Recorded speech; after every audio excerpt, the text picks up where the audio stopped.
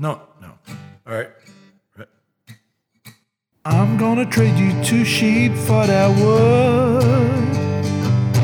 Tell me, honey, does that sound good? 'Cause all I really wanna do is take away longest road from you, yeah. Welcome to these tabletop sessions. Welcome to these tabletop sessions. Hello, fellow gregarious geeks and gamers, and welcome to the 41st episode of the Tabletop Sessions podcast. This is your monthly dose of tabletop gaming stories and shenanigans. My name is Elias, and with me this week, it's the Werther's original of this podcast, Hippocrates. Hello. Again, not a very good greeting. But wait, who's this? A breach in security, all the way from Tirana, Albania, here to report on his recent shenanigans in Essen, Germany, is the man who's been eyeing Byron's seat on this podcast for a longer time than I'm comfortable admitting to. It's Kevin. What's going on, guys? How's it going? Oh! So Kevin, Kevin's been a part of Tirana or Tirana in Albanian? Me and Elias had a discussion about this a while back because I say Toronto like Toronto, but then I say Tirana. So like it literally sounds like I'm saying the same place. So hey Kevin, where are you these days? Toronto. I don't know where that is. He could be anywhere, really. So for those that don't know, Kevin has been a part of Tabletop Sessions, the gaming group, for years. And he recently sent us, hey guys, surprise, I'm going to Essen this year. Mm-hmm. And we thought it would be great, since neither Ipo or I could get there, to get you, some hard nose to the floor, hardcore gaming integrity journalism right from, first-handed sources. Yes, Elias, I was hoping you're going to sell it better. This, like, you could say that we sent Kevin to Essen. Listen, if I had money to go to Essen, I would be at Essen. I'm not sending Kevin to Essen. I can get to Essen by myself, which right, actually, good job. I'll tell you, I actually couldn't. That'll be like kind of the first story. All right, why don't you tell us? How did you get there then? Yes, I want to know. So I recently got into a relationship with a woman and just talked her ear off about board games. I swear it's true. I can send pictures. Seeing no evidence. Pictures can be fake. Fake. We got together and I just kept talking her ear. She's not a board gamer. And I would just talk her ear off like constantly about board gaming and the games I liked. And she, just as a point of comparison, her favorite board game is Ludo. And cheesy for oh my American god. Oh my god. Cheesy, Ludo. And our first game we ever played together was Yahtzee. So just for all the gamers out there, that's where I was starting out as. But she was very kind and she listened. And then as a surprise in August, she got me tickets to Essen. In fact, that's actually a story because she wanted to get me tickets to Essen, but accidentally wrote her own name on the form. So when she got the email, it says like, why is my name on the top of the ticket? And then she's like, oh, because I put my name. So then she had to buy a whole new ticket just for me, just so I could go, because otherwise, like she could go and I couldn't get in. Listen, Kevin, you have no idea. You said she doesn't like board games, but she patiently listens to you talk about board games. I think both Ipo and I can attest to the fact that whilst both our wives do love board games, they do not have the patience for us talking about it. Diva does not like me talking about board games. That is not an acceptable topic for dinner conversation. If I know Elena, she would literally just get up and leave if people started talking about board games. Yes.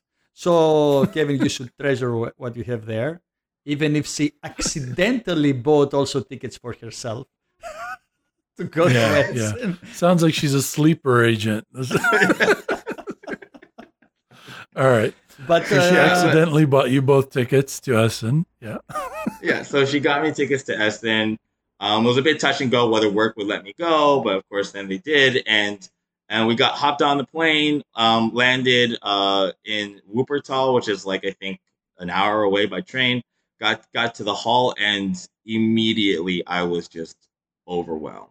I just became it's crazy. I mean, both of you guys have been, right? So it's like. Yeah, we were there in 2018, but okay, on that topic, actually, what day did you arrive? Yes. I arrived on the Friday. So is that the opening day? Yeah, that is the opening day. Thursday is the opening day. Thursday, okay, so you didn't get to witness the running of the nerds. No, but I wanted to because that was on my bucket list to arrive at the hall at 7 a.m. when it opens at 10 would be the first one in the line, and then just when the gates open, just to see all the novelty T-shirts running to whatever booth they were going to. Ipa, do you remember the size of that crowd outside the hall for the first day? Yes, I remember the running of the nerds, and yes, it's nice. It's nice to have experienced that. To be honest, what time did you arrive? But you're on Friday. Actually, Ipa, sorry, but just on that topic, just a little thing I remember. You remember when we were standing in line? And Lena and Dima were staying together while we were in at Essen. That's a good story. And and then I was like, "Oh, I haven't called my wife," and I'm like, "Don't worry, I called my wife and I spoke to your wife also." And then the guy in front of us turns around and goes, "Did you speak to my wife also?"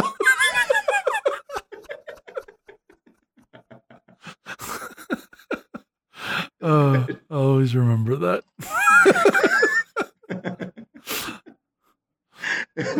So you arrived Friday morning. You arrived Friday morning in Wuppertal. Yeah, we arrived Friday morning in Wuppertal. We got to the Messe Hall. I think is it pronounced Messe? I actually don't know the pronunciation. Yeah, close enough. Messe, None of our Messe German Hall. sensitivities are insulted. Yeah, well, my girlfriend is German, so I think that's how it's anyway. So we get there, and I'm just there's 6 packed halls. In the end, we only got to do 2 of the halls, and I was fucking done by the Sunday morning. In fact, just as a side story, we were supposed to meet Stefan Feld, and what? we had bought the fancy new Castles of Burgundy, what do they call it? The collector's edition or whatever. Special edition. Yeah. Special edition, yeah, with the 3D castle pieces and the nice inserts and stuff. We bought that just so that Stefan Feld could sign it and I could meet Stefan Feld. And we were talking the entire time, and we're it was first person. It was I wonder what Stefan's doing right now. And every single tall bald man, we'd be like, is that Stefan Feld? Is that Stefan Feld? We do that all 3 days of the fair. Well, actually 2 days. Third day I actually came down with a pretty nasty flu, so I couldn't go. But yeah, that the hunt for Stefan was kind of fun. Never actually found him. Hunt for Stefan. Yeah, never found him, unfortunately. But we that was a good time. But yeah, the whole fair was just an unbelievable experience. So when you walk in, there's that massive hall, right? And then the other major hall was, I think you would go through a tunnel on the right, and then that was also the second biggest hall over there. Do you remember which halls you did? I did. Also, did you get to have the Frankfurter that was between those 2 halls? There were so many restaurants. I can't remember. No, this one it's always outside, but in the tunnel between the 2 major biggest halls. I can't remember their letters or numbers, but it's like a little hot dog stand. But it's oh really? Oh yeah. I don't think I saw that. It was hall. I know you can't remember the numbers, but it was hall 3. It was in hall 6. Hall 3 was kind of hall 6 was adjacent to the a parking lot and restaurant area. It was like there were cars Yeah, like parked at the end of it, and then there was like a huge restaurant row. And that's right. hall hall 6 was like at the loading bay, so like next to the loading Gotcha. bay. So So did like you we go saw for like 3 days, 3 full days? You went there no, I with went your. for a day and a half. So the first day didn't go, I was still at work. Second day I got there in the afternoon and we did like 4 hours in hall 6. And then third day was hall 3, and I basically just did all the places I wanted to go in hall 3. I figured that would be better than just running around from hall to hall. There was stuff in hall 5 and hall 2 that I wanted to like. I really was interested in the Shipyard Second Edition, because Oh, Elias, I heard you talking good things about it, but I could hmm never get to Hall 2. Like it was just like, even though it was right next to me and I could see signs for it the entire time I was there, it was just I just couldn't actually get there because there's so many things I wanted to demo in Hall 3 as well. So How I'd about be keen on trying out the new Shipyard as well because I loved that game, but it was the fiddliest game ever. Like it's just like putting all the pieces on the boat and moving the boat around and putting the different testing things. It was unbearable and how yeah, fiddly it was, and that's why I got rid of it. But I assumed at some point they would come up with a new edition. yeah. So definitely one I have my eye on as well. Sorry, Ipo, I cut you off. Yeah, Kevin, how was the experience for your friend? How is the experience for somebody that is not into board games and he goes there for the That's first an time? interesting thing. Like it was I can speak from it from my perspective, and then I can speak from her perspective. From my perspective, it was like both nerve-wracking and also really nice just to be a board game student for a change, because most of the time right now, like I live in Albania, not a big board game community here, and but like it was like you always the board game teacher. So if I'm bringing out a game, I'm the one who has to teach it, right? So like it's there's always a lot of like, I wouldn't say pressure or stress, but it's always like this is my game that I want to share with my friends or share with my girlfriend, and I have to be the one to sort of sit down and be like, okay, everyone has to like listen, and I need to make sure I get the rules right and all yada yada yada, all the anxieties that come with teaching a game. But it was nice just to like sit there and have someone else teach the game. It was all from my partner's perspective. It was also really nice for her because English is her second language, and all the booth people spoke German. So Oh wow. when they were showing us a game, except with the exception of one, every single like booth exhibitor or demoer or all the staff spoke German. So when we were taught a game, like the sort of like the pressure was off me, which felt nice, and the pressure was off her because she on her side, like being as English is her second language, she speaks great English. It's not like she doesn't speak much English. She speaks our main language of communication is English, but like for specialist terminology, the lingo of board gaming that we all know, it was very hard for her to pick it up in her hmm second language, but to have like someone in her native language explain mechanisms or rules or different steps that she has to take in the game, like that was actually really liberating for her as well. So we found it to be an incredibly liberating experience. So was Very you cool. overwhelmed Yeah. So with heavy games, or did you just pursue light games because of this? Yeah, there's actually a story around that. Like over the summer,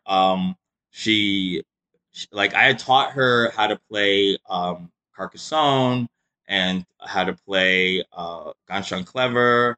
So like there were a few games that I had already taught her. A Ticket to Ride as well. Like I had taught her a few games, but like they were all gateway games or less, to be honest, right? So like then she goes, "Why don't you teach me a game that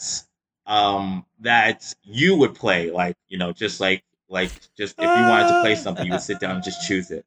And I chose Spirit Island, and Oh, boy, nice. oh that was Jesus.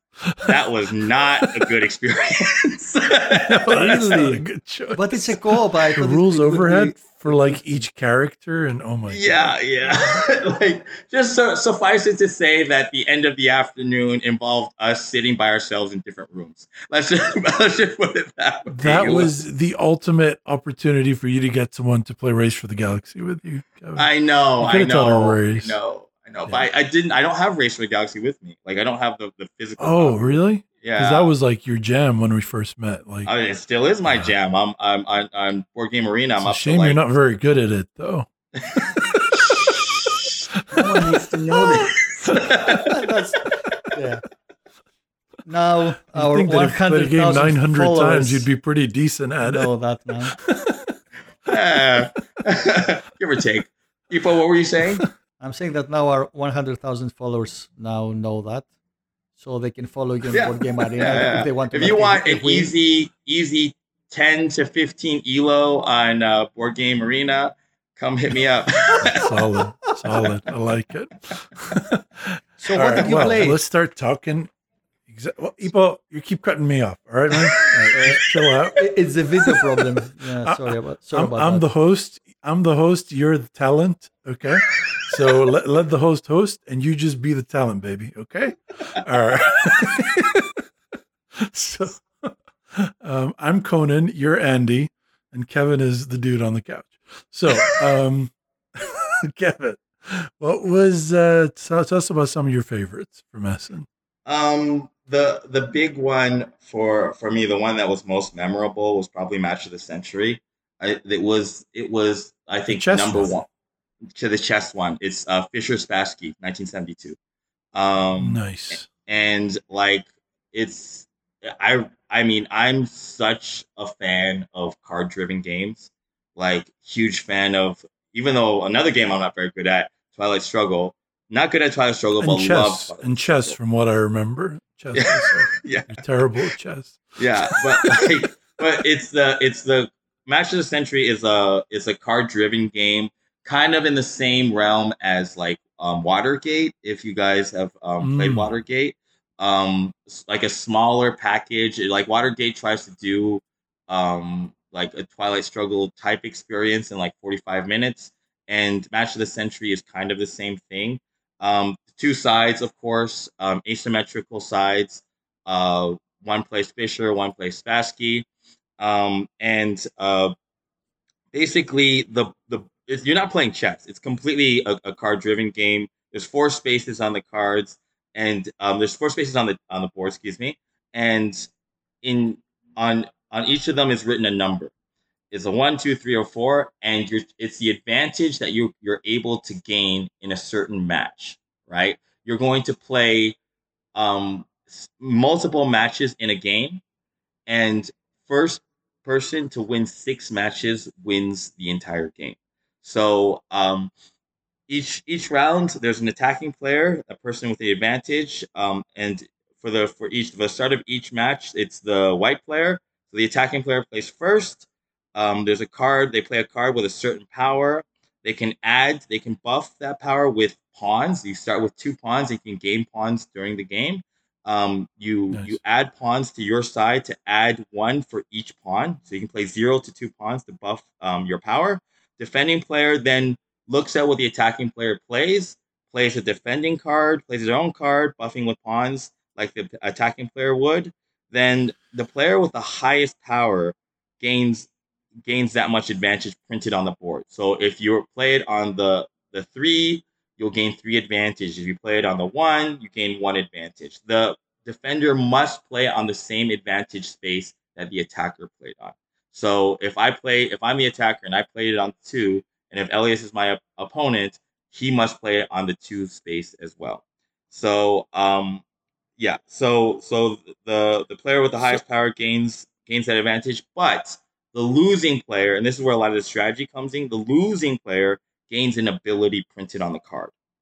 So and the abilities like very wildly. So there's some that's like you can shuffle your discard player into your deck. You can gain pawns. You can gain additional cards. You can neutralize. So it has that like Twilight Twilight Struggle thing, where you're going to play cards where the event benefits your opponent, essentially.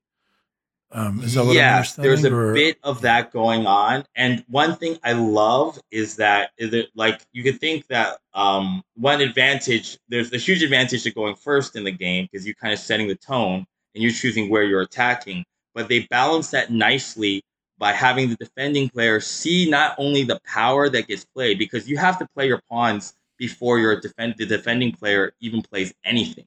So you play your entire part of your turn before the defender does anything on his turn. So he sees both the power you're playing that he has to beat if he wants the advantage, and he sees the power that you get, the ability that you get if you lose. They get all the information, you get none of the information, which is a really, really nice way to balance out the fact that the attacker gets to like kind of control the pace of the Determine game. where the turn is happening. Exactly, which is very, very powerful in and of itself. So, like, very interesting. It's kind of interesting that we're at the point where we're designing games where the theme is other games. That's very interesting. I was going to say that this is a game that simulates another game, but without playing that other game. I was going to say, why don't we just play chess? Like lazy man's chess. I'm not good at chess. Leave me alone. It's a board game simulating another board game. I don't think we have seen another kind of this thing. I don't know. Millennium Blades. Interestingly, also the designer being Paulo Mori. Sorry, Kevin, I cut you off. But I'm just looking through his games. I've tried 4 or 5 of his games: Libertalia, Dogs of War, Rise of Augustus, Unusual Suspects, and I like none of them as of now. So Libertalia is a good game, more promising. Libertalia could not get off my shelf fast enough, to be honest with you.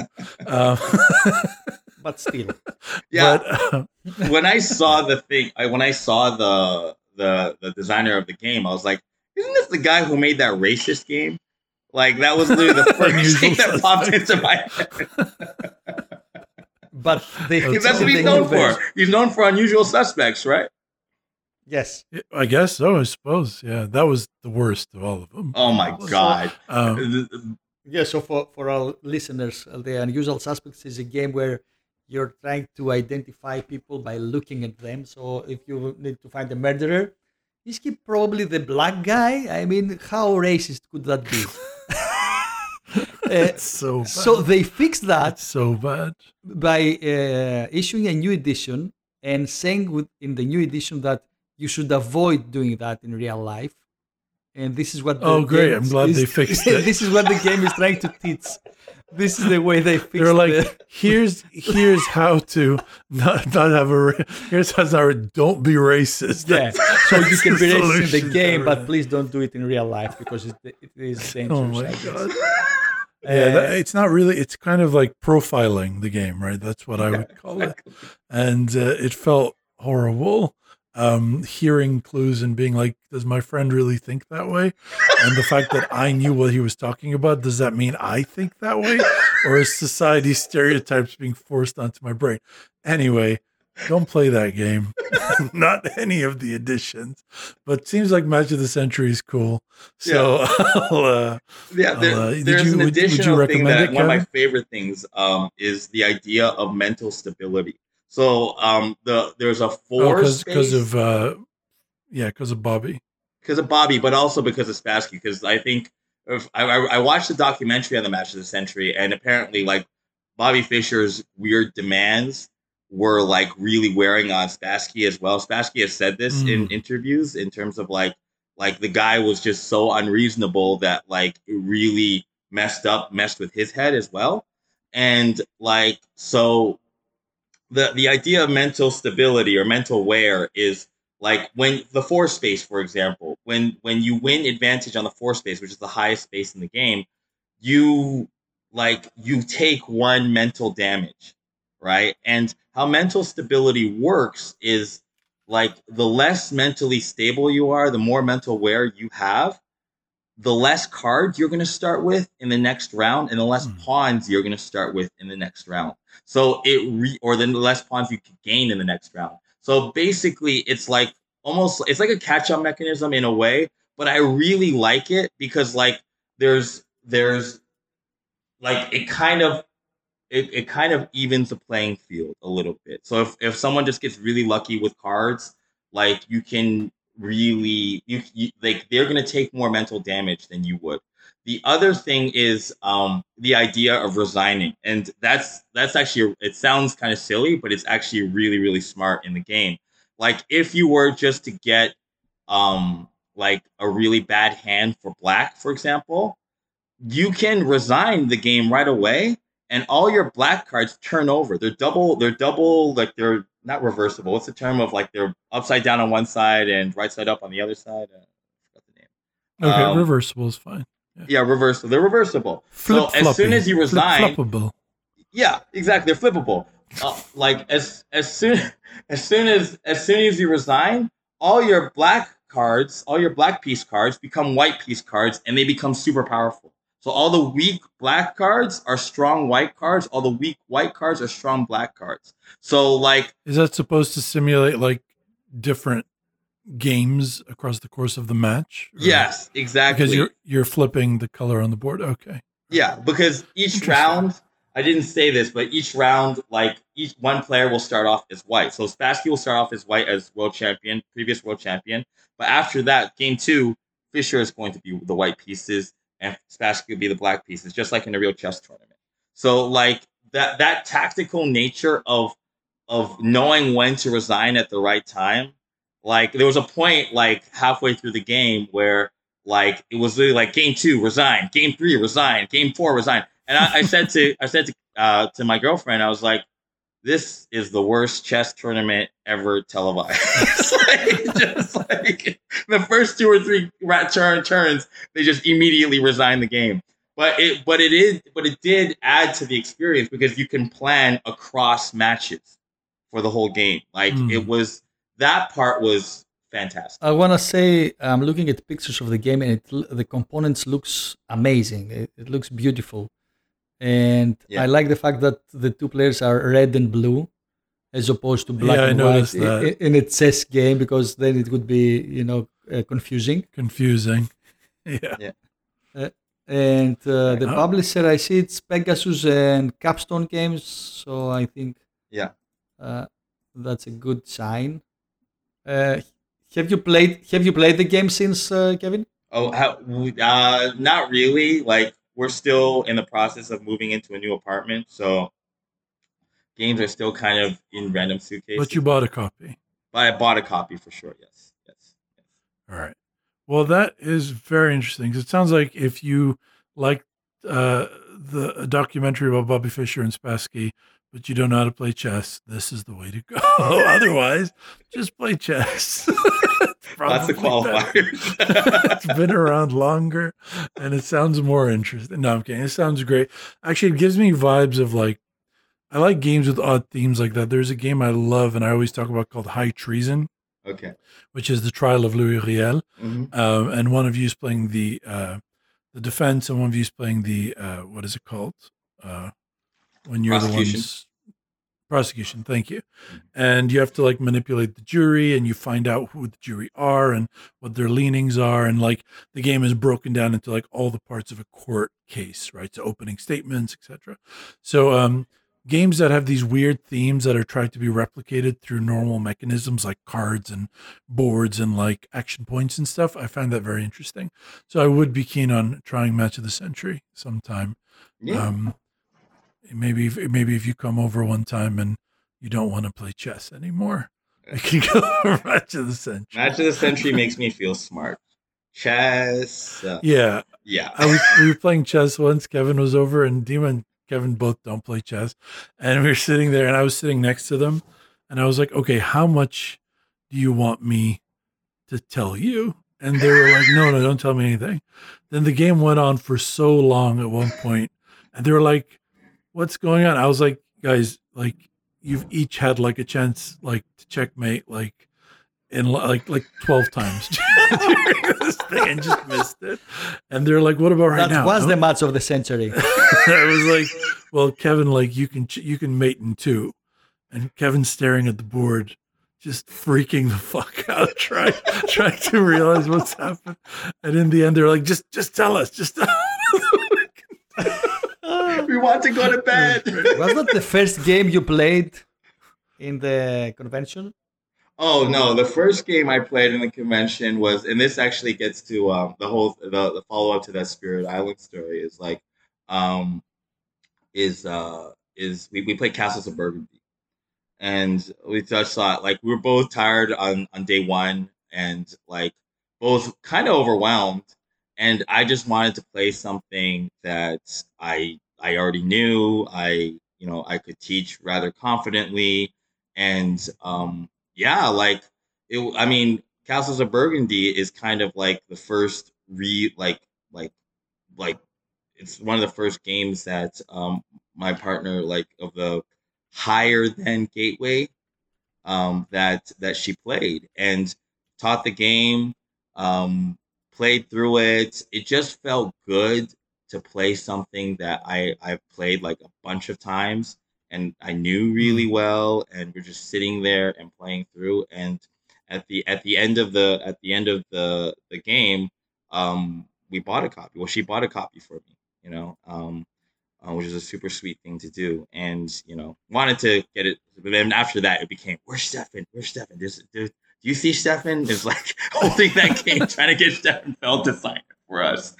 So having played Castles of Burgundy, like the regular version, and now having played this, have you played the physical version of the old one or just on Board Game Arena? No, I've played the physical version. Version. I have, just to clarify though, we played the new the black box edition, not the actual like definitive collector's edition when we played at Gotcha. Essen. Yeah. Gotcha. Yeah. So you bought the copy of the special edition. Yes. Bought the copy of the special to get edition. Stefan Feld to sign it. Yeah. Okay, so I guess my question is like, I don't know, so I look at Castles of Burgundy, I look at what they're selling for, right? And I love Castles of Burgundy. I think it's one of his better ones, top 3 or so. But like, I can't get myself to think of it as like $130 game or whatever.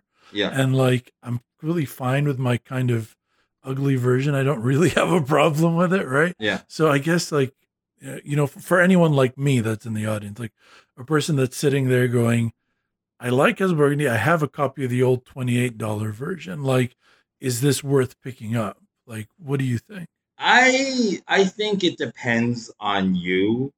Like, I mean, unfortunately for me, like toy factor is such a big like thing for me. So like I'm one of those suckers. I'm like I haven't used Kickstarter mostly because like I don't know, I'm so like such an old head with that kind of stuff. But I mean, if I knew how to operate it and I knew I was going to get the game, I would be on Kickstarter all the time.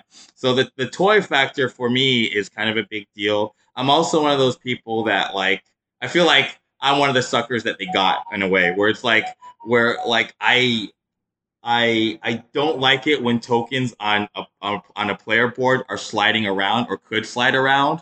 That really aggravates me, or they're not placed exactly the way it should into the lines. And now, like the new version has like kind of like things that snap in, like the tokens could just snap in and they stay. They like the depressed boards. I don't know exactly what they're called, but like double layered boards. Yeah, exactly. So like that's really nice having the actual depressed board sounds way weird. Just like a board that's like grumpy when you get it. They're like, "What's the point?" Yeah, depressed board. I like it. Hey, I like it. I think it's cool. I want to say when Kevin said that he likes the toy factor, I was checking his list of games from Essen, and did you really buy Welcome to Collector's Edition? I did. I mean, I don't know what that is. I mean, Welcome to is a card game, is a roll and write game, okay, which is beautiful. Yeah. I mean, what is the collector's edition? It has all the expansions in it. It has all the expansions, and it has and this is the toy factor again.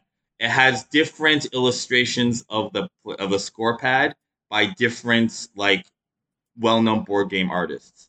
So one of them was like Vincent Wow, that That's Dutray. nice, but Yeah. That sounds completely useless. Okay. Yeah. no. That sounds Hey, like art. fuck you. I like it. So if art is useless, That's what yeah. matters. Let's talk about economics. Let's talk about economics, art, and capitalism. Because this is. I mean, this is the whole point here. Like, No, okay, all right. So If you here's have- the thing with Castle. Sorry to interrupt you, Eva, but like I know you were jumping off. This is a good point for both of them. Yeah. The collector's edition of something like Welcome to, you're right. It is cool. I mean, I think it might be a little confusing Yeah. if like you have new players and all your boards are different, right? But what I find a little thing is like Castles of Burgundy was a game with like cardboard chits and they turned it into, and I'm in the minority here, a plastic monstrosity. Like it's got more plastic in it than fucking Blood Rage. Yeah. Like, was there a point to that? Like, I don't see the point to it. I like it. yeah, you are in the minority, Elias. Yes. It's This is beautiful. It's beautiful. It's like a Really? work Are we of art. destroying the Everything just planet? fits. Yes. Everything fits. Can you not like see that? Everything fits, Elias. That's so important. Yeah. Ipo just said, "Are we destroying the planet?" Yes, Yes. but it's beautiful. But You're never off. are we more happy doing it? Yes. Yeah. I This suppose the question plastic is castles, Elias, will dissolve Go. after 1,000,000 years. only okay. If it's just a million years, then that's fine. I'm sure everything will be okay. It just looks a little too much for what Castle of Burgundy is. A game that worked just fine. And you know, it wasn't the miniatures that upset me. I get the desire of having the miniatures. The thing that bugged me is they made plastic tiles. So you have if you want the 3D terrain version with the castles and the buildings that pop out, fine, I get it. But why plastic tiles? Why not just have thick cardboard, very nice? That's something that's organically degradable instead of just thick, just plastic tiles. Really? Are we at that point? Are we like, all right, I'm just going to It's stop. pretty. But I mean, I'm not an environmentalist, but is it better to have thick cardboard, which is Yes. like you're killing some trees to do it, while Look, I have never, you can trees just do grow. some oil? Trees grow again. And two, okay, here's the beautiful thing. I've never seen a turtle with a cardboard chit stuck up its nose. But I have seen a lot of them with plastic stuff. because they only like light games. Yeah, exactly. They Turtles like move the slow, toy man. factor. It's okay. It is pretty, but it's pretty in the sense that, ooh, I like bright colors, right? Yeah. Like, so therefore it is better. That's for me. Which That's for me. is not really. Kevin's raising his hand. He's not familiar with the podcast format. But like that's not a thing that I care about, is how bright and colorful it is. And for me, the plastic in it is a little over the top. I think the $28 version cardboard is just fine with the chintzy, shitty cardboard that like wants to like warp yeah. itself just from existing. It's pretty shit, to be honest. No, I agree that there's no reason to have a plastic tile. Yeah, that's true. Well, at least, you know, Okay. Kevin's happy, and that makes me a little less miserable. So that's good. I never knew my happiness matters so much to you, Elias. So, did you play anything that you didn't buy? That's an awkward question, isn't it? I kind of went a little hog wild. I feel like you know, every game was cool, but every game was like I mean, just to give you some context, just to give the listeners some context, like it's like I've lived in countries like me, Elias, and Ipo all met up in Qatar. That's where we all like first became friends, and that had a burgeoning board gaming community. There were a few people out there that were into board games. But then I moved to Kuwait, and then I moved to Albania, and those places very much less so in terms of a board gaming community that like played games that I would like to play. Like there were people in Kuwait that I had met who were really into like Zombicide and those like kind of Ameritrashy games. And Yeah. then like in Albania, there's not even a board game store. There's a board game cafe, weirdly, but not a board game store.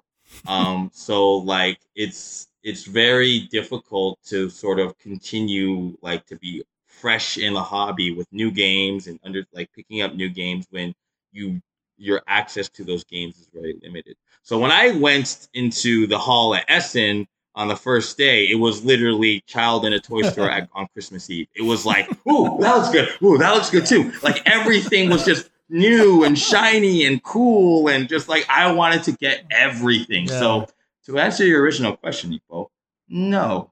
Every game I demoed, I bought. I was the biggest sucker in that hall. No, I remember. I totally understand. I mean, I remember the feeling. I wanted to buy everything and even more. Yeah, exactly. And Lesson. like I did show some restraint at the end of the day two. At the end of day two, I've like got like bags that are just stretched to their breaking point, full of games.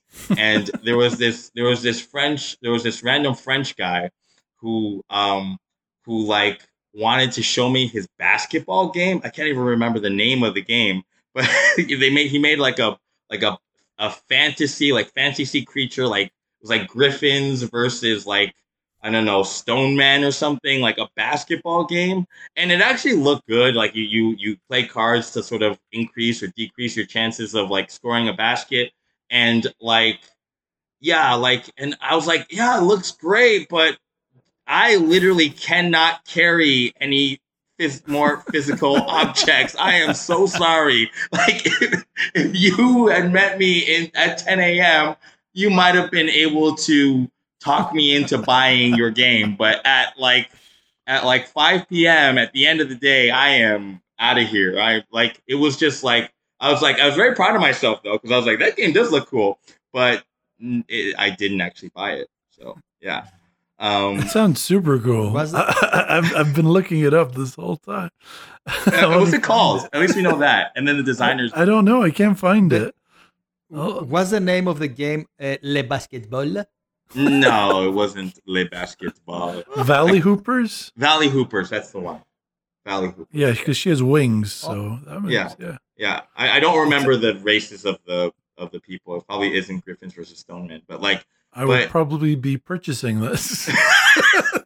Purchase one for me. Purchase one for me because I felt he was so enthusiastic. He was so like upbeat. I mean, like it's super hard at Essen, especially as an exhibitor, I think, to remain upbeat at like on Saturday at like 5:30 p.m. But he was like, "You got to see my game. This is all about basketball. Don't you love basketball?" I'm like, "Yeah, I love basketball. Great, I love basketball too." He was so energetic and enthusiastic, and I was like, "I really can't help you, buddy." You should have been like, of course I love basketball. I'm a fun guy.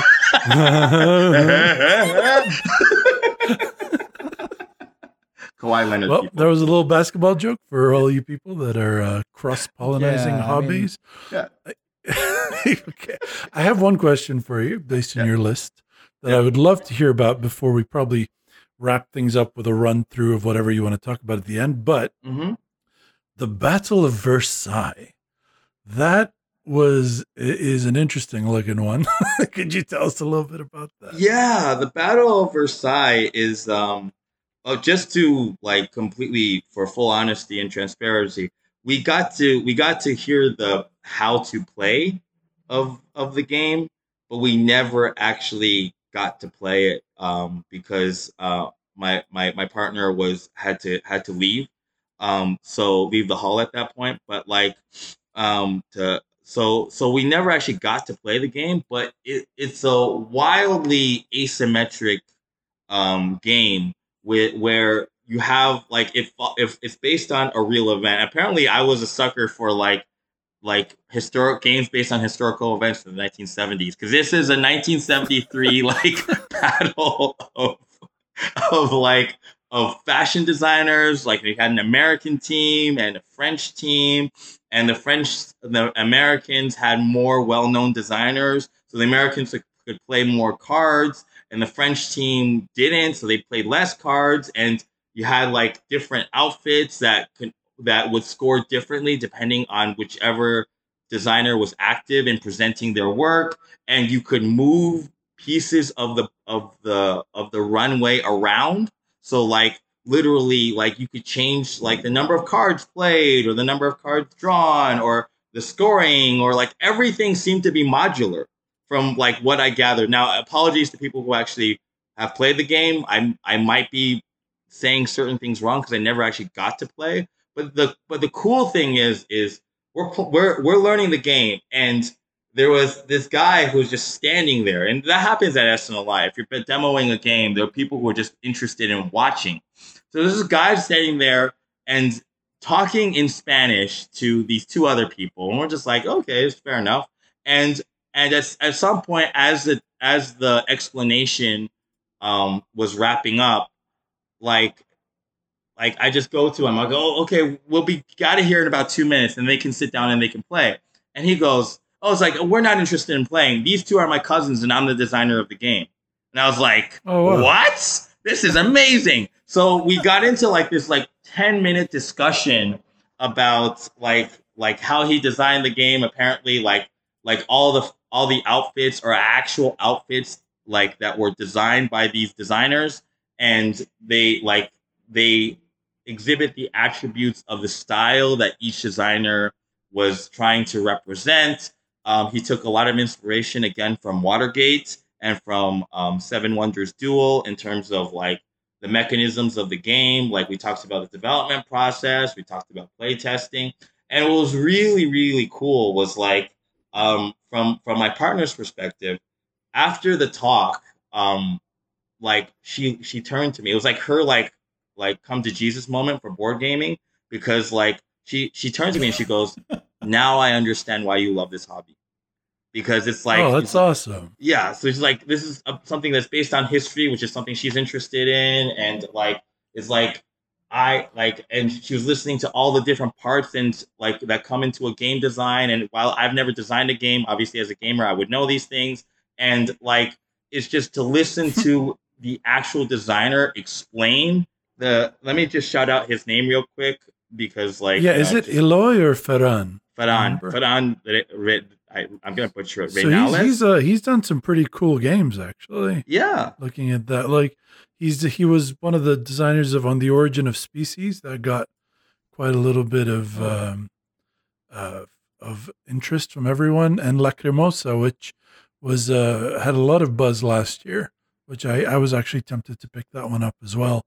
So very cool. Thank you, Ferran, for creating a new board gamer, I'm assuming. Yeah. So do you need a board game table for your new apartment? Kevin? for sure. Well, it's not a board gaming table. It's like a multi-use table, but definitely there will be gaming that is going to be held on this table. So I love it. Yeah. I love it. Yeah. The theme of this game is so interesting. I mean, Kevin explained the theme, but I want to read from the description of the page really of the cool. game that the Battle of Versailles was a fashion show held in 1973 Versailles, France, that had 5 American designers against 5 French designers. The American designers were Anne Klein, Halston, Oscar de la Renta, Stephen Barrows, and Bill Blass. I only know Oscar de la Renta out of the 5. That were considered innovative and less traditional than the French designers, who were Yves Saint Laurent, Givenchy, Emmanuel Ungaro, Pierre Cardin, and Christian Dior. I mean, I know all the nothing French is funnier than hearing Ipo talk about trying to say things in French accent.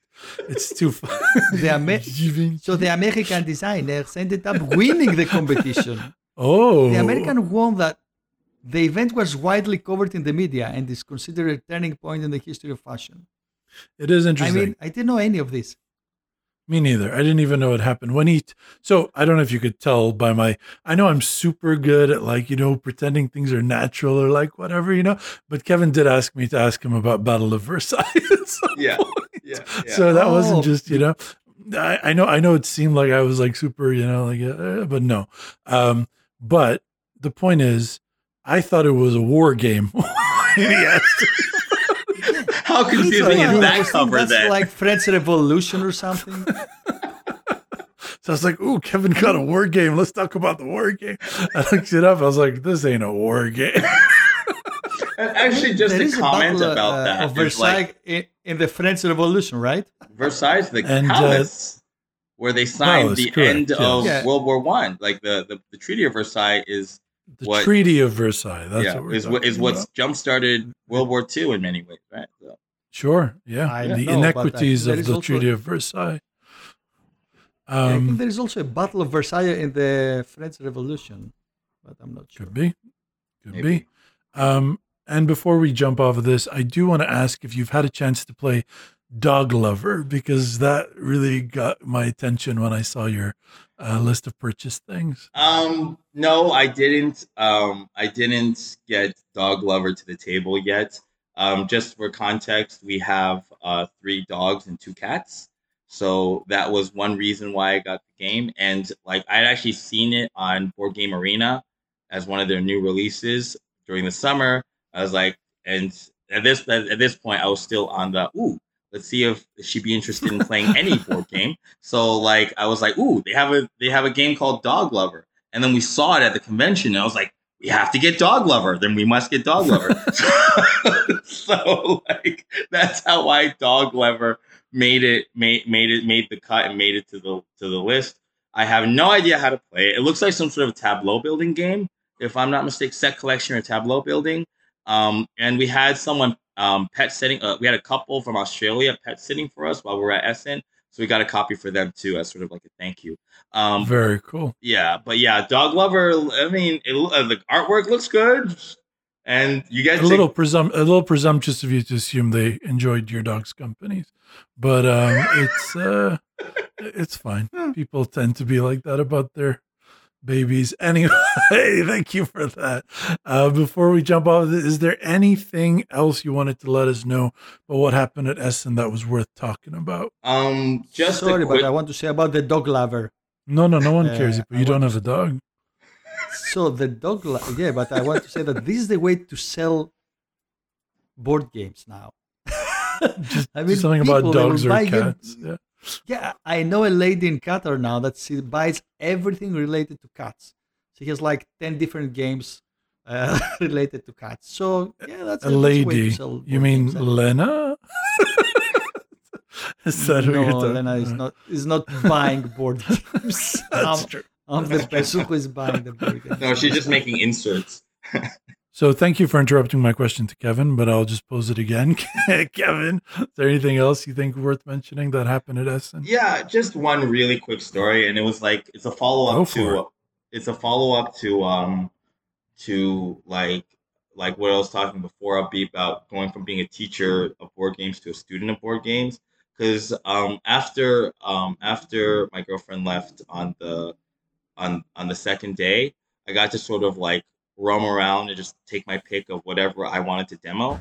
And I got into a demo of Darwin's Journey, I believe is the name of the game, right? Ooh, Yeah, that is the top of my list of the stuff you got that I want to try. yeah. And unfortunately, I can't tell you too much about the game. Like, I mean, it was the thing that I wanted to talk about is the experience. So, I mean, just as a brief little like explainer, Darwin's Journey is this game where it's a worker placement game where you are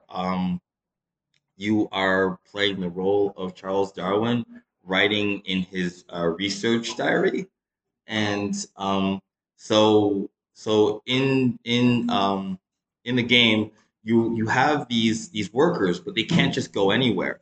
They have certain research seals that they must gain in order to go to certain spots of the board. One worker can just have free reign. He's like a wild worker, joker worker, but all the other workers only have access. There's one worker that can only explore. There's one worker that can only like move on the ship track. There's one worker that can only um, that can only gain seals, right? So you use these workers to try to move on certain spots of the board. But obviously, as you gain more seals in the game, they become smarter.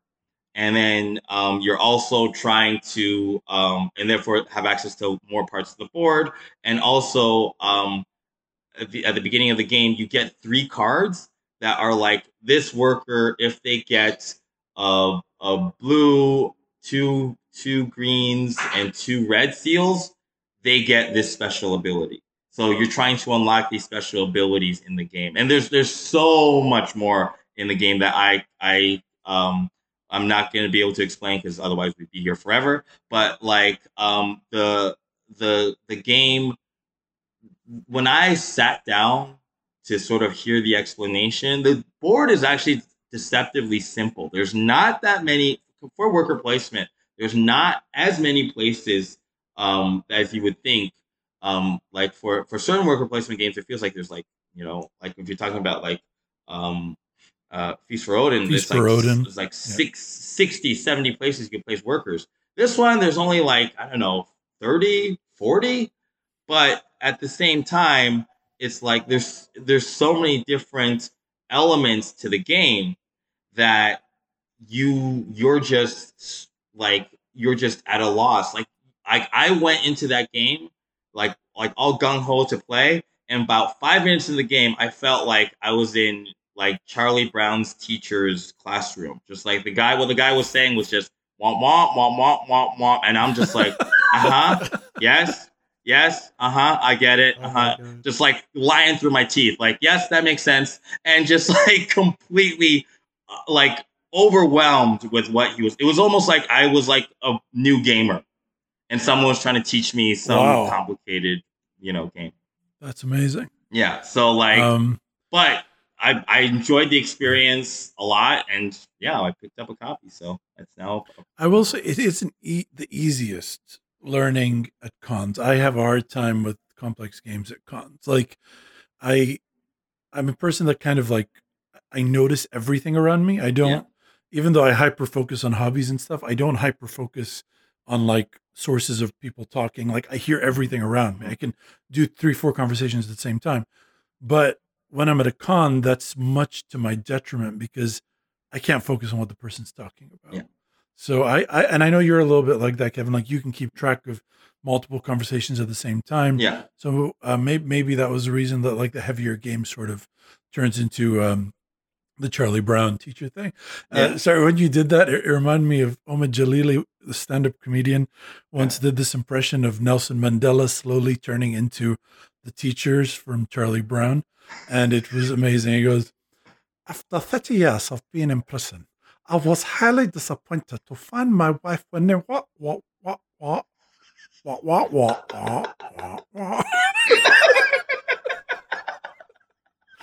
And I just thought I would share that. That's really funny.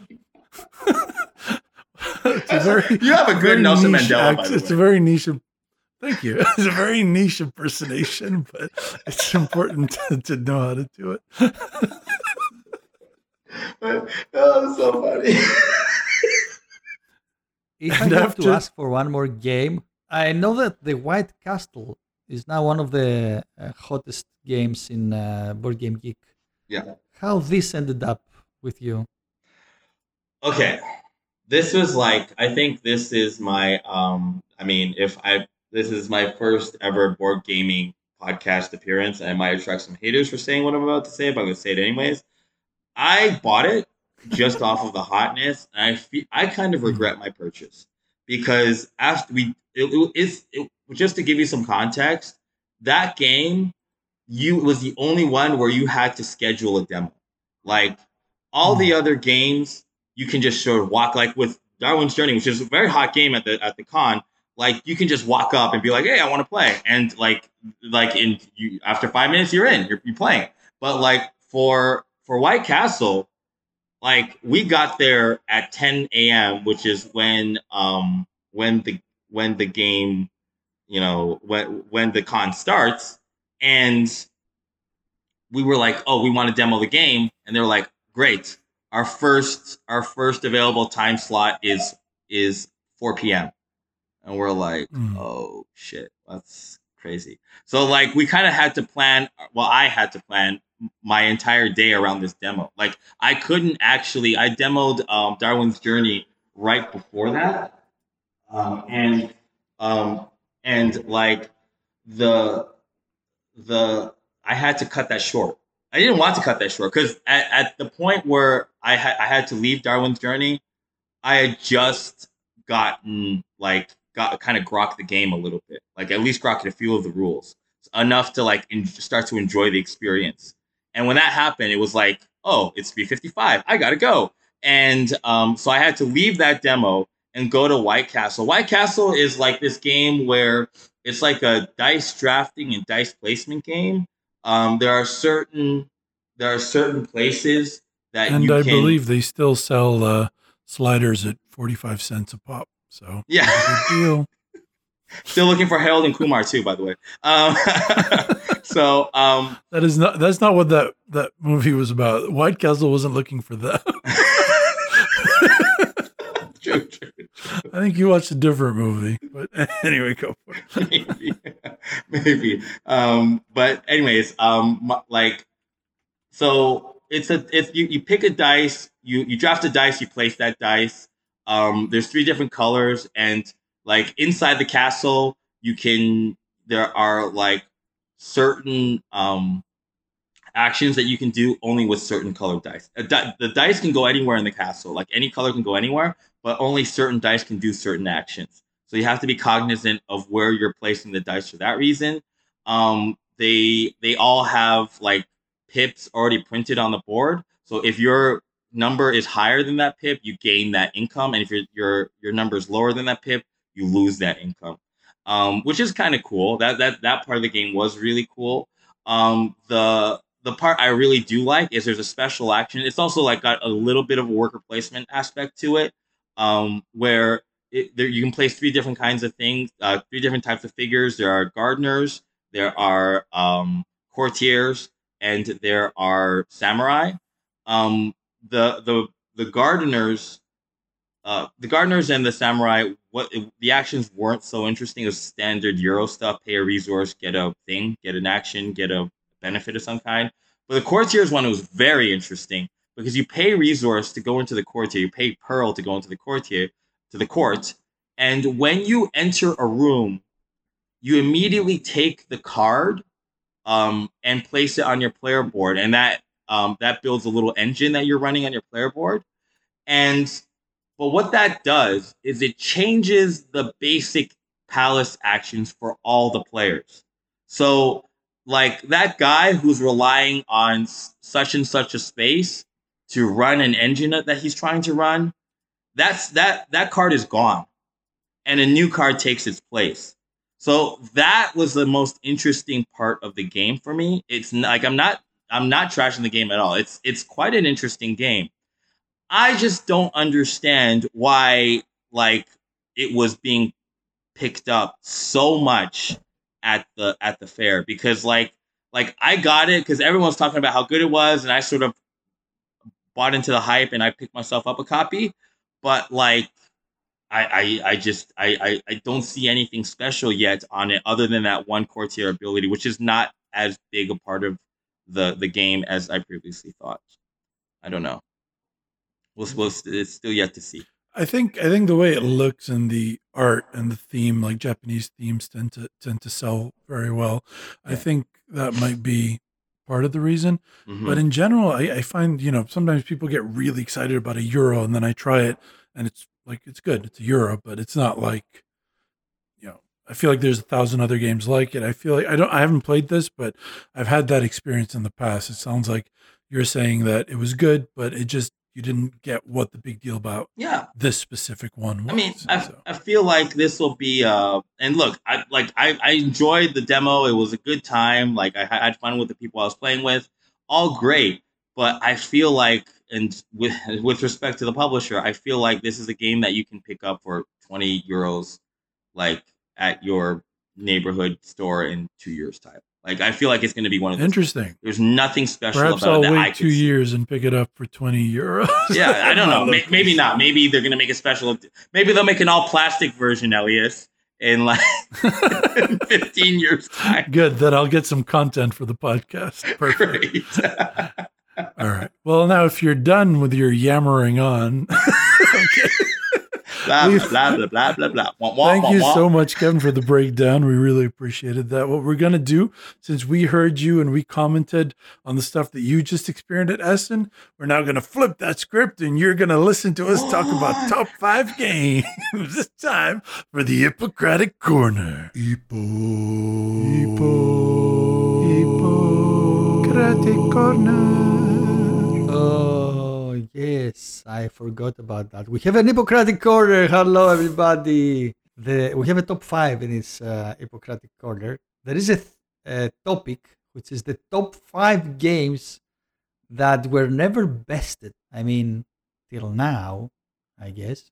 And how did we come up with this topic? I remember we had the conversation about... Because this episode was supposed to be dominant species versus dominant species marine and antiquity versus versus small city. But then we decided to get Kevin on, and so I told you to change the topic, and you were like, no. So then we kept the topic.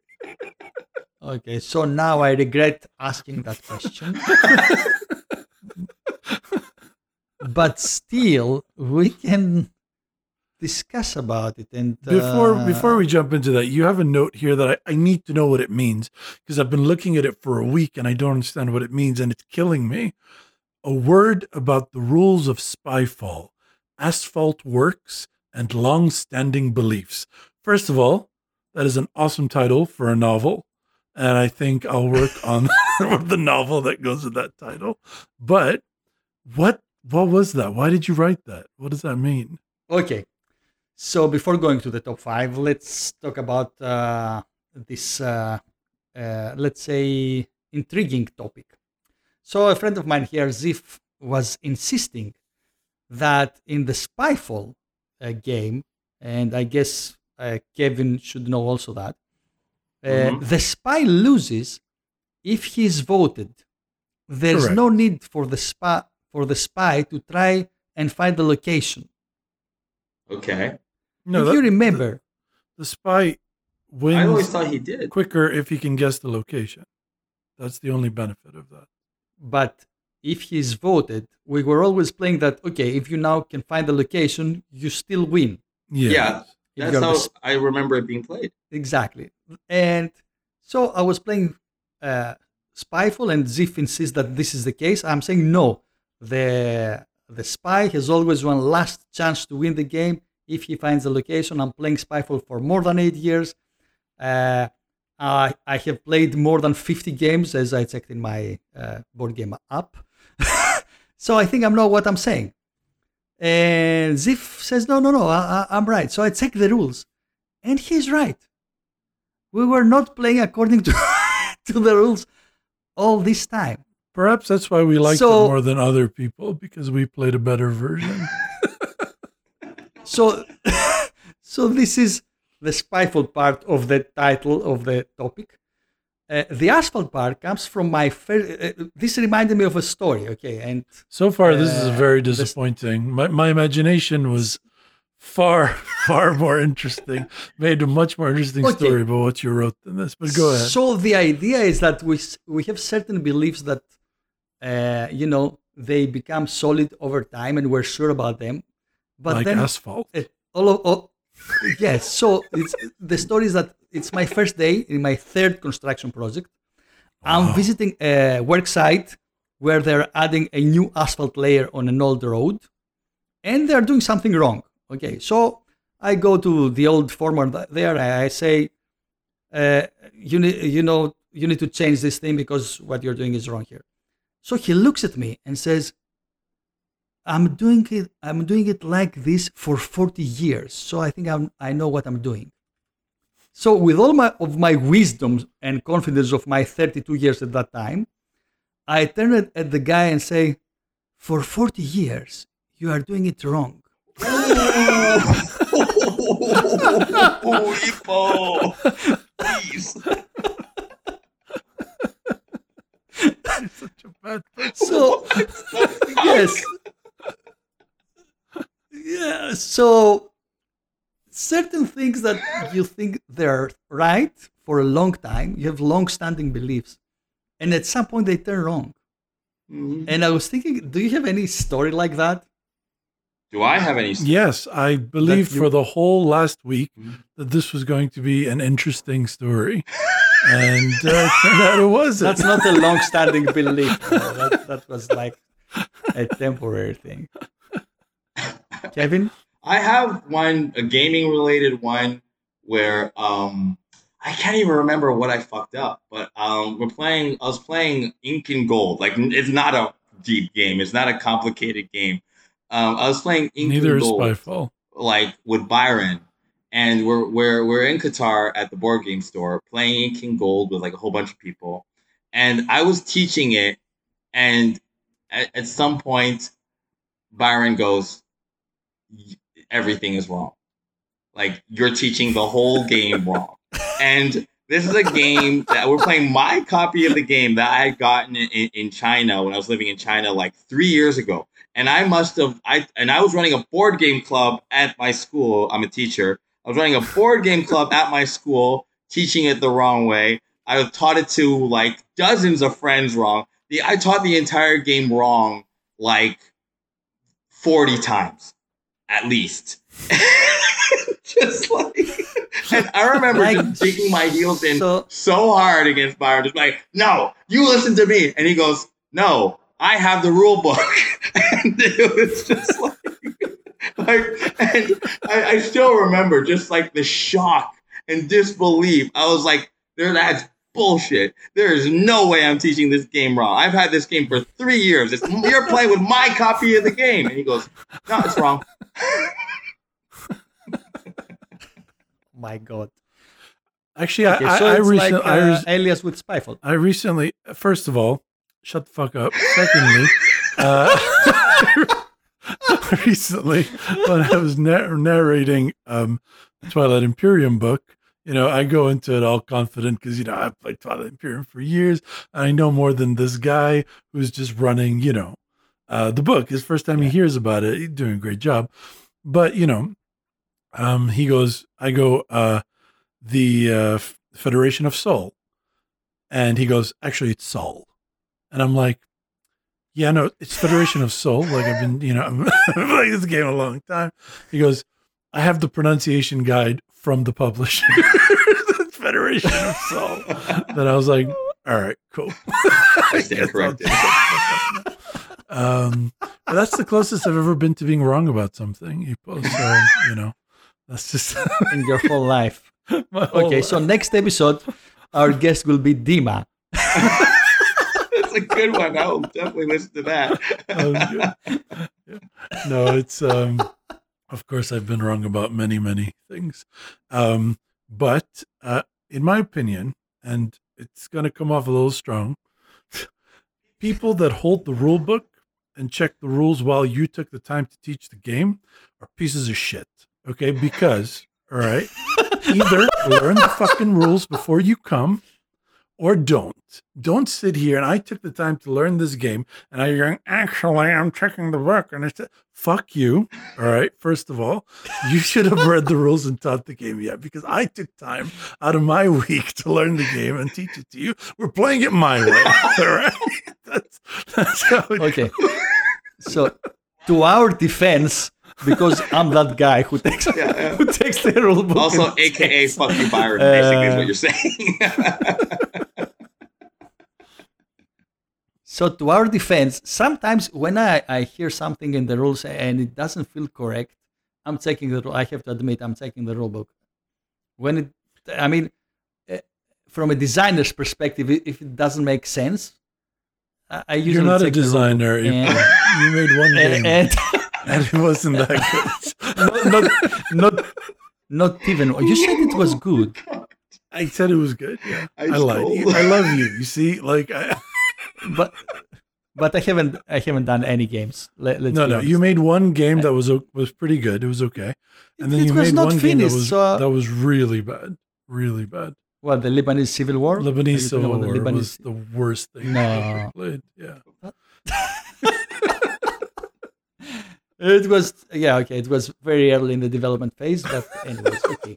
Let's go back to our topic about the top 5 games that were never bested. I didn't know that word, to be honest. I have to Google it. That bested is a thing that you're getting better than something else. My criteria. Do you want to go with your criteria first, Elias? What was your criteria about this top 5? It wasn't too complicated. Basically, it had to be a pretty established game, so that there was sufficient time for it to be bested. So, like a game that came out and made up a new genre last year is not, games will come out in the future that might best it. And the games, they have to feel like one another. So, not just a similar mechanic or theme. For example, Mage Knight and Gloomhaven, they're both fantasy themes, sword and sorcery, and they're both based around hand and deck management. But they don't feel like each other. I would never recommend someone who likes Gloomhaven to play Mage Knight or vice versa. They're completely different. And lastly, my ranking is not necessarily the ranking of my favorite games. It's the ranking of how far I think others have come to besting it. So number 1, I feel like has been the farthest. We don't have anything, in my opinion, close enough to best it. Whereas 5, maybe things have come closer to besting it. That's all my criteria. So, yours? That's nice. I did the same thing. I felt that in order to be in this top 5, it needs to be the leader or the best game of the genre. Mm-hmm. And also the ranking is how long this dominance in this genre is going on. Okay. I have 2 honorable mentions. Do you have any? I have 2 honorable mentions. Yay. Top 7. Okay, I'm gonna say my 2 honorable mentions are Puerto Rico in 2002. Good game. I don't think it belongs to this top 5 because it's not clear it's the best. Actually, it is clear it's the best game for me, but I'm not sure what is its genre. I mean, okay, it's worker placement, but there are other worker placement games out there. And I think the clever thing in Puerto Rico was the phase selection, like the roles and stuff. Action selection. Exactly, yes. So, but this is not really a category out there. So I left it out. And your other? And the second one is Dominant Species from Chad Jensen, a game from 2010, which is an area majority game. I feel is the best, but the other games on my list are older than that. So this is the reason it stayed out. What about my two had reasons for disqualifying. So like how your first one did. So like Through the Ages, I put it on there for 2 reasons. Didn't make it on my list. One, technically, New Story of Civilization bested the original version, and it changed enough that it feels like its own game. Right, that's why it has its own entry on Board Game Geek. And there's not enough similar games in that tableau building civilization thing. There's like Nations, and that's about it. So I don't know. I felt like the category didn't really fit. And then the other one is Antiquity. I still think it's the best city building game ever made. But the ones I was thinking of were Small City, Era, Medieval Age, Suburbia. But none of them, except maybe Small City, really feel like Antiquity, which is that other thing that I said, that criteria I had. Antiquity feels like it's somewhere between a city building and a civilization game. The others don't have that feeling. So I didn't feel like it was comparing apples to apples. So I left it off my list. So there you go. Those choices are really, really interesting because my number 5 is Through the Ages from 2006. So I probably completely disagree with you. I feel that it's almost the same game with through the new Through the Ages, the new edition, and it's the best Civ game out there. And I feel it's a category. Agreed on that. A big category, and it have not been bested since. Okay. Yeah. I don't disagree. I mean, it was in my honorable mentions. That's what I'm saying. You're saying you disagree with me, but you're like, you put it one place higher than me. I'm only disagreeing with the reasons that you left it out. Yeah, fair. I would love to ask. And I kind of, sorry. go for it. I would love to ask both of you though, like what differences, because I've only played the new story. What differences are there between the original and the new story? All the cards have been rebalanced. The tactic cards are done completely differently. Okay. And the way that military works is completely different. Okay. So being able to sacrifice certain units versus using just like exploration cards or just using like, and the way raids versus wars work is different as well. Okay. So to me, it's significant enough and the rebalancing is significant enough that maybe not a different game. He's right. But I do feel like it's not fair because I think that if New Story didn't come out, it might have been bested. Okay. That's why I think it had a refresh, so it didn't technically stand the test of time. By what game it might? I don't know. I love that game. So, I thought you were gonna say it's in my top 5. No, it's not. My number 5, we've talked about it a bunch. I'll run through it, but it's Pax Porfiriana, and the reason is very simple. It was the first PAX game, and it's the best PAX game. And I've played every PAX game except for Transhumanity, so unless Transhumanity is better than Porfiriana, I still think it technically stood the test of time. And the reason it's lowest on my list is because Renaissance came so close to toppling it that it's like it's been the closest to having been bested of all the ones that I have, which is why it's my number 5. But I adore the game. It's in my top 3 games ever, along with Through the Ages, Ipa, and Virgin Queen. So Pax Porfiriana is my number 5. Pax Porfiriana, just a note on I've never been more confused about victory in my entire board gaming life. I was like, I thought I won. No, it changed. Yeah. Oh, I'm at 0. You did what? Yeah, exactly. But the thing about victory in Pax Porfiriana is you have to create what's called like a triad or something, like the 2 players that are lowest in each category plus the game itself combine to, you have to beat that score. So your lowest score can change on anyone's turn, so your victory condition changes. It was so confusing, but I love the game. I do love Pax. Yeah.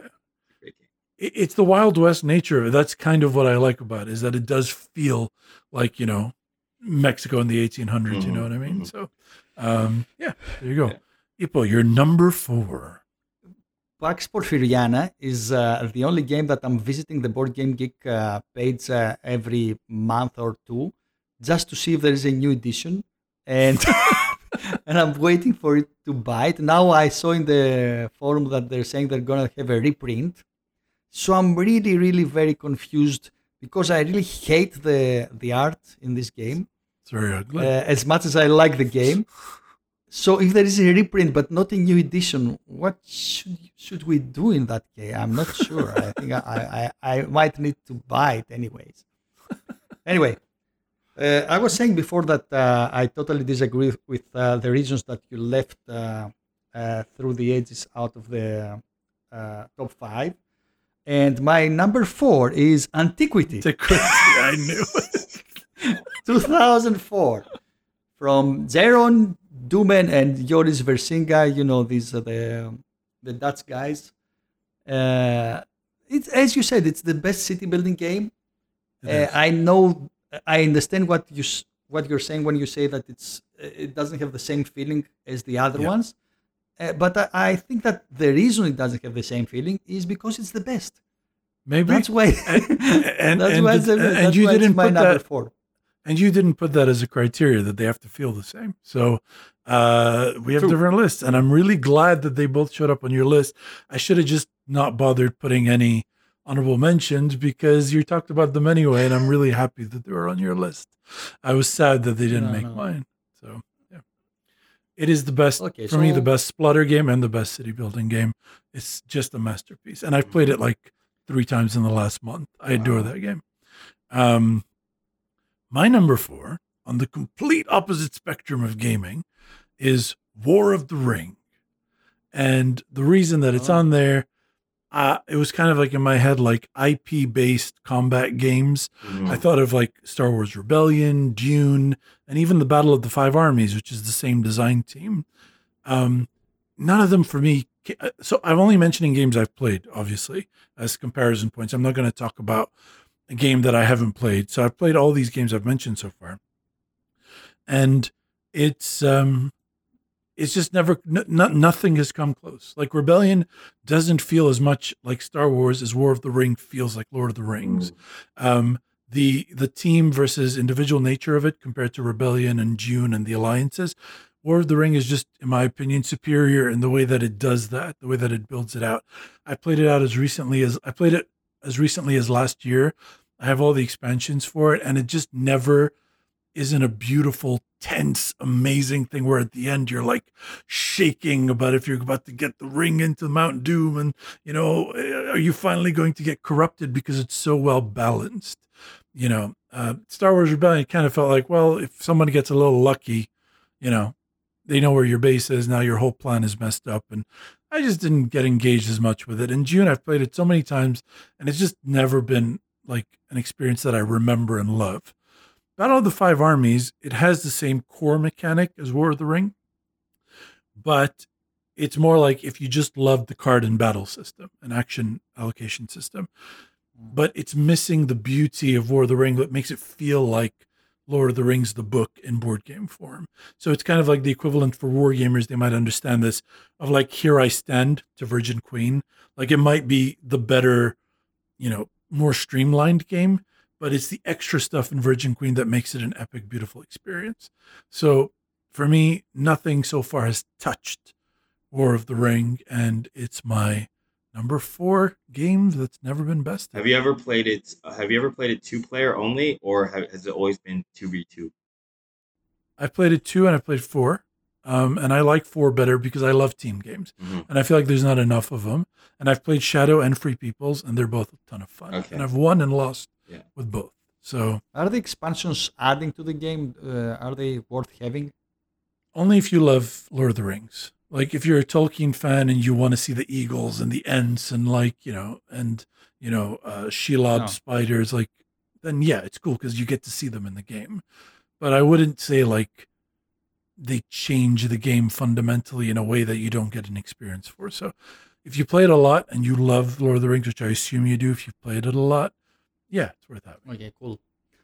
Now going to my number 3.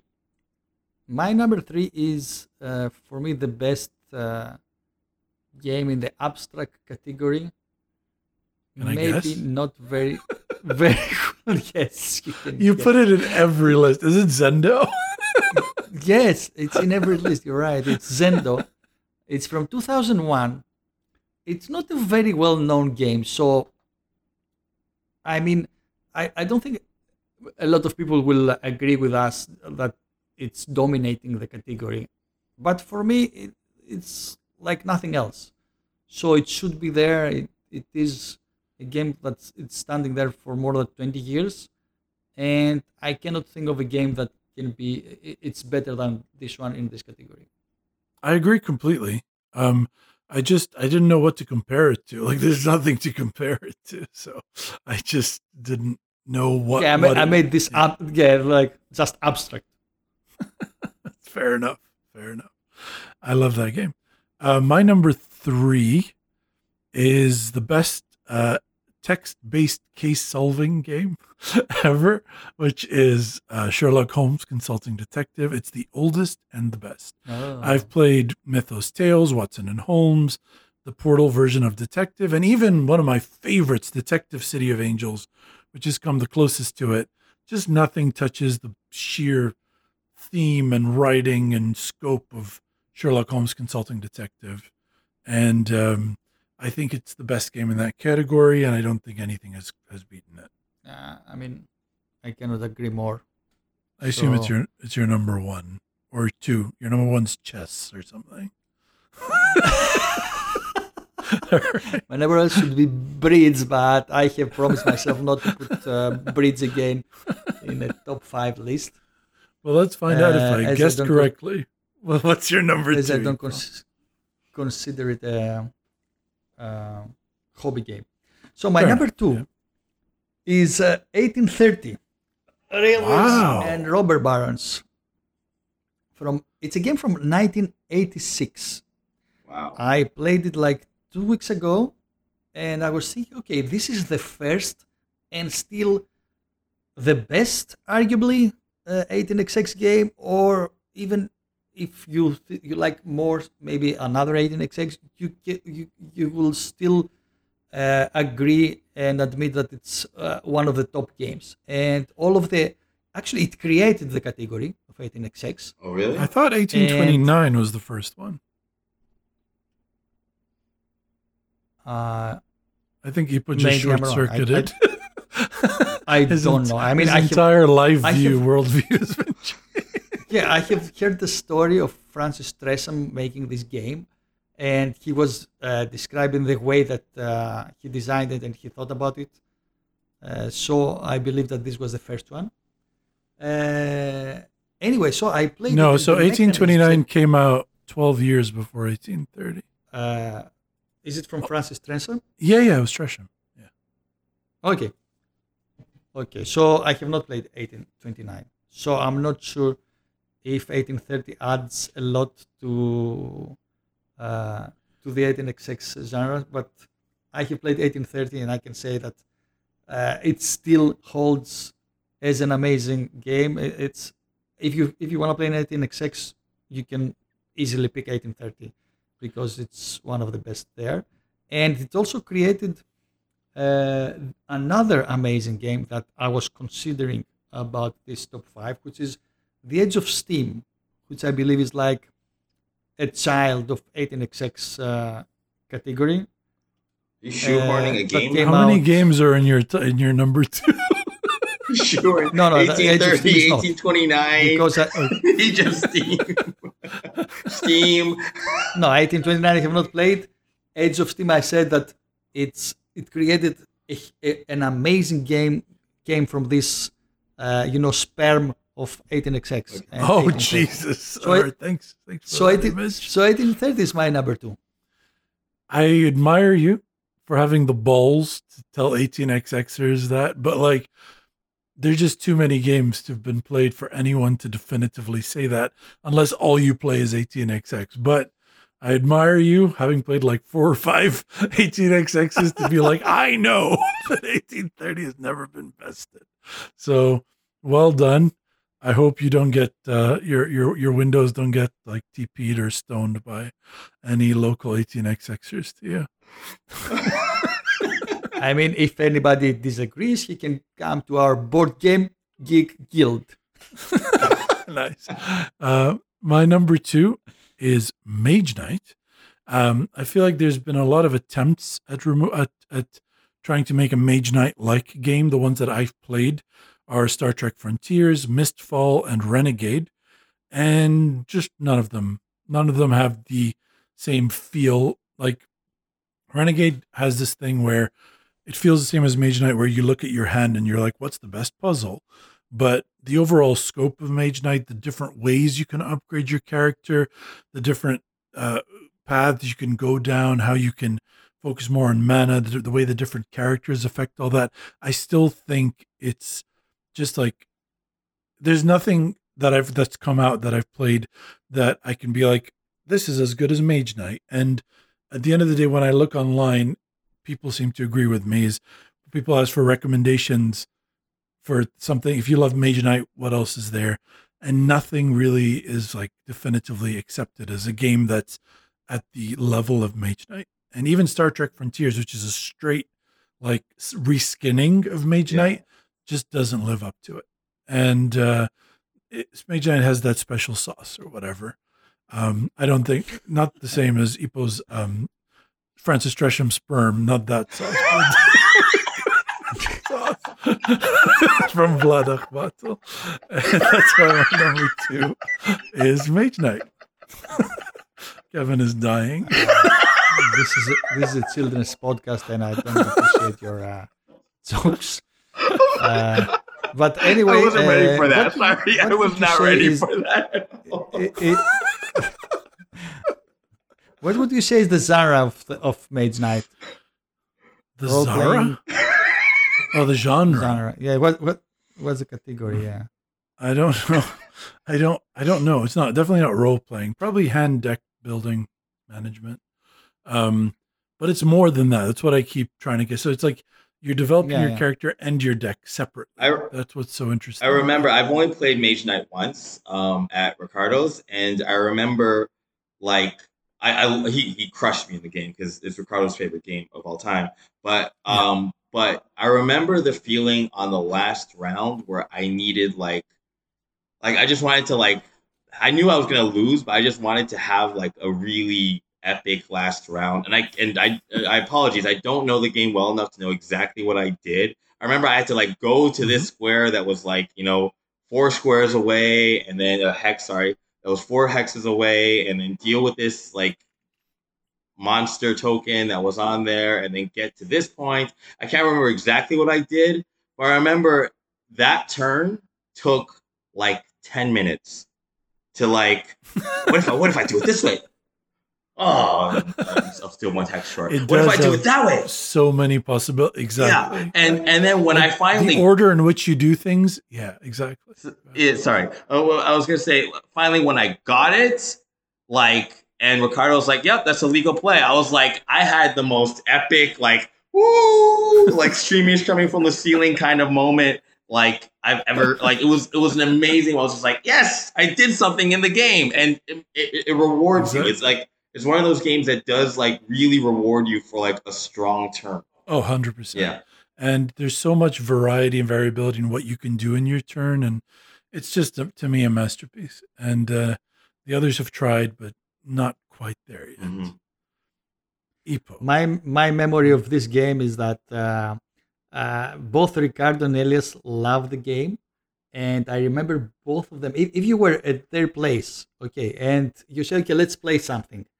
They were looking at Mage Knight, then they were looking at you, then they were looking at the Mage Knight box again, and they were moving to the next game. We were silently evaluating if you're up to it at the moment. Yeah, I mean, it's not a game that you just pick the box out of the shelf and play. That's my understanding. Very true. But every time you want to. So you grab it, you're like, can we? No, we can't. Put it back in the shelf and grab something. That's a great description. Yeah. Okay, so my number one, no drum rolls, because of course Elias guessed it. It's Sherlock Holmes Consulting Detective. Shout out to Dima, who introduced me to that amazing game. Made in 1982, guys. This is that's insane. That's insane to me.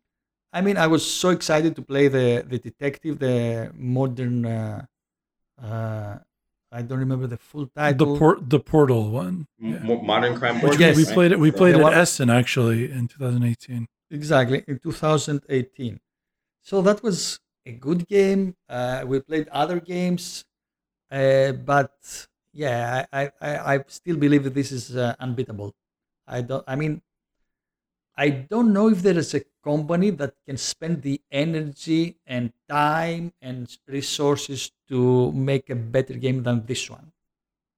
I feel that the era, the 80s, was the time to that can produce such an achievement of a game.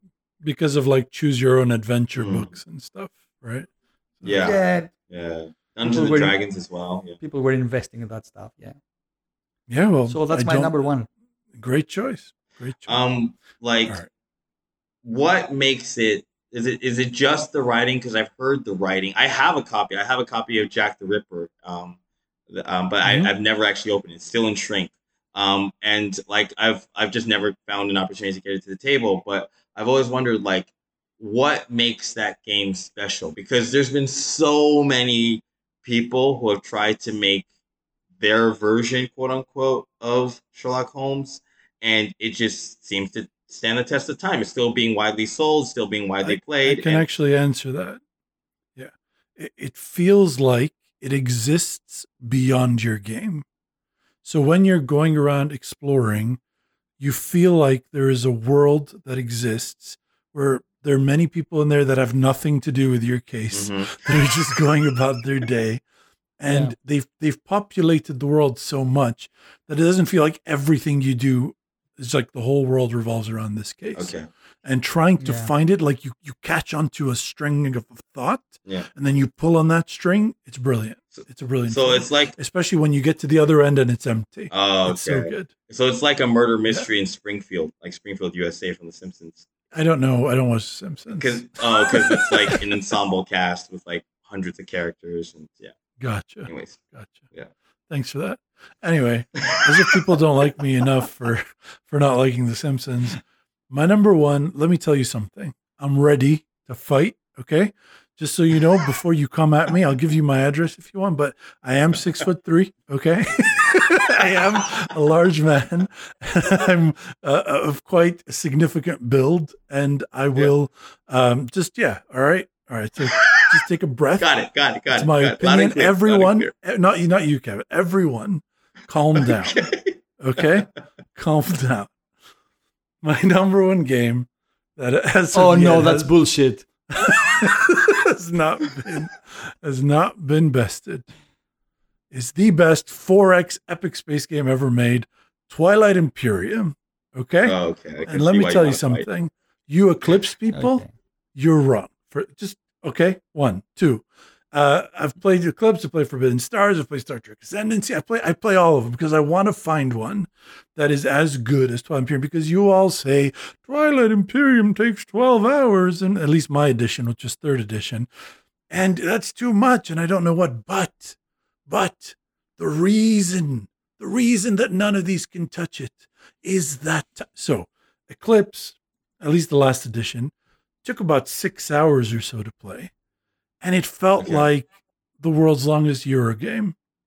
And I just, like, by the end of it, I was like, well, if I could just add another 6 hours and play Twilight Imperium, I'd rather play Twilight Imperium.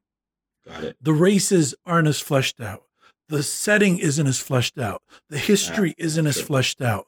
The interesting points and the color of the world and the universe around you isn't as fleshed out. The idea of a dying space empire is every Isaac Asimov fanboy, Foundation fanboy, they come to life, right? But instead of playing as some, planet of nerds trying to preserve the history for the next great empire, you get to be the cool empires struggling to take on the broken planet of Mechatol Rex sitting at the center of the galaxy. It is romantic. It is fleshed out. It is beautiful. And granted, it doesn't have the best gameplay. But most importantly, I am a member and part of its official lore as the voice of Tarak. And the 3rd book, the Twilight Imperium series. And I think that just makes it unbeatable. So the number one for me game that's spawned essentially the epic SpaceX genre and has never been beaten is Twilight Imperium. Got it. Okay, wait now. I've only played Twilight Imperium twice, and I feel like them's fighting words, but I'm going to say them anyways. But like, I never got, other than by time and yes, by certain mechanisms in the game, I never got that epic feel that you're describing. I feel like, and Eclipse was like, it was also like, I was like, it was good, but like, it's the same kind of thing. I haven't found that epic 4X space game that really appeals to me. I don't know. Maybe if I read the books, I will find a bit of Kevin, that, but I think it'll be different because you've actually read the books and the perspective is different. No, it's okay to be wrong. That's completely fine. Just look, if you didn't find Twilight Imperium epic, no space game is going to be epic for you. That's what I'm going to say. And it's okay not to find epic. I a lot of time, my first play of it felt bogged down, right? I felt like everything is so slow moving and stuff. But over time, you start to understand the concept of grand strategy and the fact that a delayed reward can sometimes be worth more than instant gratification like you're a child. Ipo. Well, I'm the Yeah, I guy was who gonna say, likes plastic Castles of Burgundy. So yeah. Exactly. don't you feel that Sorry, the April, fourth go edition ahead. is better than the third one? It is. It is, and it's not. Look, so clearly, gameplay it's better, but in terms of like, I know this is a little like it's dated by my age and stuff. I think the art in the first edition really like lends itself a lot to what I imagine like my perfect space opera to be. I find the fourth I agree. edition art a Yeah. little cartoony, a little too fantasy flight for me, right? But yes, the Mhm. gameplay is better and it's faster, and they've streamlined a lot of things. That's probably a great thing without losing that epic feeling. So I agree. If you're going to buy a copy, buy that one. But I have my third edition, and I don't feel a need to change it to the fourth edition. I have all the expansions for third, and I'm quite happy with it. Really? I would buy fourth edition and keep both, honestly. Like that's how I feel about it. I would make a little shrine in my house where I have all four Okay. editions, all the expansions, So and the if you new buy, Shards of the Throne RPG book. so And that's then exactly my argument that the fourth edition is really better and it's really different than the third edition. Mhm. So you said before that you didn't put through the ages Okay. because you knew No, the I rest knew of you were through going the to do ages that. is Okay. is different. There's like No, a tiny no. difference between I these two said, games. There's no I way said, anybody can keep both New Story of Civilization and Through the Ages. Ipo, But in this case, I they're said, really I said through the ages, I don't think that without that upgrade, it would still be on everybody's shelves being played. I do believe that without Twilight Imperium 4th edition, everyone would still be playing TI3. That's what I believe. I think that through the ages, its age caught up to it and it needed a okay. refresh. I don't think the So same it's the about same TI. argument that I yeah, the same swapped reason out, that I put Through the yeah, Ages I got in rid the of top Through the five. Yeah, Ages and I replaced it with a new story of civilization. I just told you that I wouldn't get rid of TI3 even if I bought TI4. So maybe that helps you out. yeah, that helps a lot. Yeah, okay, that clarifies things. And could I just jump in for one small second and say my number one? Just like if I were Yes, to please make this do. list, just one game. and your Like, and your and number two. it's Race for the Galaxy. Like the game that we Ugh. talked about at the very beginning of the show. Like, I mean, I like Roll for the Galaxy. I like, was it New Frontiers, the board game version of it. But like, there's no game that like simulates even abstractly building up a space empire in 15 minutes than Race. I'm someone who has a very short attention span, so that's why TI3 or TI4 will probably never fully appeal to me because after 15 minutes, I want to chase butterflies. But Mm-hmm. I like a game like Race to the Galaxy. It gives me that feel of building Puerto up Rico. some sort of a star empire. It gives me Uh, the feeling of building up a star empire in about 15, 20 minutes. I play it, I knock out a game, and then I'm done. And if I play it Check online, it's out like five. a game called Last Light. It's supposed to Okay. give that 4X feeling in about an hour, and apparently it's really good. I haven't tried it Okay. yet. I don't think it'll touch Twilight Imperium. Obviously, it's a different thing. But Yeah. since that's what you're looking for, building up and stuff, check out Last Light. Maybe that might be something you're interested in. I do prefer Roll to Race, just between me and you. Yeah. But Race is fine. It's an okay game. Ipo? for me, I mean I cannot argue against the things that Kevin said. I believe there are many people out there that agree with Kevin, and Yes. yes, and in this category, yeah, I mean I cannot uh, think like easily something like that. Roll for the Galaxy, I agree with you, Elias, that I like it more, but Mm-hmm. it's more. I mean, it's more random, let's say, and it's more light than Race for the Galaxy. Race for the Galaxy is more strategic, I guess, and more heavy. Well, actually, I would actually say I don't know about heavy or light. I think they're about the same in terms of weight. But my problem with roll is that it does in 45 minutes or 60 minutes what Race does in 20 minutes. It gives me that same feel of building up a space empire, of doing all the same thing, but it's a bit more fiddly and it takes a bit more time. I like Roll. Roll's a great game. It's high on my list of like sci-fi games that I want to play, but Race beats it just on the time factor and the fact that you can just knock it out between two people. Play the two player variant, and you can knock out a game in literally 15 minutes if you guys both know the rules and the iconography.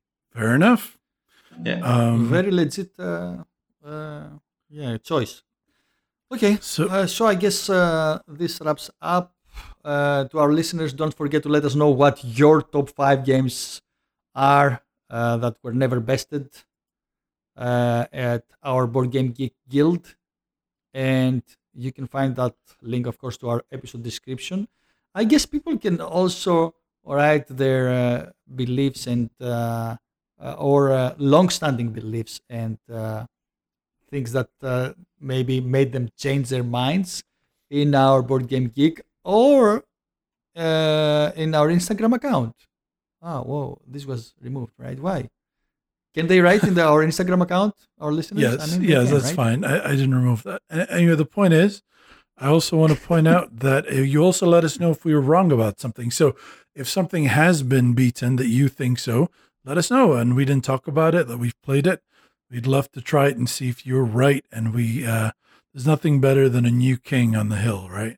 King is dead. Long live the king. And that brings us to the end of this tabletop session. Thank you so much for listening. Okay. Go ahead.